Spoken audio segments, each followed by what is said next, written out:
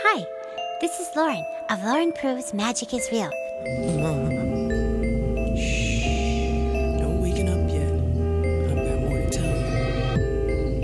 And I'm still hungry. Filthy monkeys! Let's see how you like to be scared. A podcast where I, Lauren, prove magic is real. Duh. What do you know about the crime? Well, I know mermaids don't need music lessons. Can you please elaborate on that statement? Hi, I am Nicole Kimberling, and I am the creator of the shared world fiction project called The Irregulars. And I'm here today to tell you about our new podcast, which is called Lauren Proves Magic is Real. And I'm Tommy Jordan. I'm the voice of Keith Curry on the podcast, and I'm also the producer.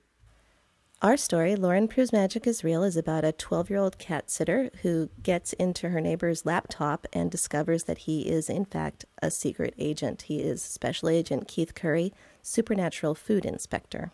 Lauren, being an intrepid young spirit, decides to start broadcasting his field recordings in the form of a podcast.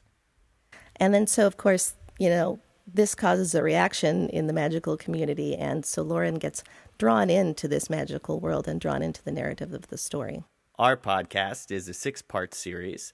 It'll be available on Sunday, October 15th, and it will come out every Sunday after that for 6 weeks. We have the voices of Jen Hale, myself, Ian Every Hope, Joji, some kid named Brendan, Nodalis from Modus, Royal Trash, The Secondhand Suits, Hollis Smith, Dal McLean, Infinite Third, Tania D. Johnson, East Coast Dave, Josh Lanyon. Moongrass. Right. Basically, our podcast is something that we're doing. It's a labor of love with us and our friends. And so we love it, and we hope that you love it too. And don't forget to subscribe and rate us in iTunes. I know it's dumb and every podcast asks you to do it, but it really helps us out. I wasn't always an agent. I used to be a chef. Because of my personal history, I'm not a big fan of Austin, Texas, or of mystery meat. But then one day, one of my customers came by. He'd provide the meat. All I had to do was cook it. I'm noticing whenever the staff goes to drop off their dirty dishes, they come back looking really scared. Did I eat it? Yeah. The chef has to sample everything. You're gonna hand me your cell phone, you're gonna stand over there, and I'm gonna kick this door in. Holy moly! And since then, I've been paying my penance. Rise and devour my enemy.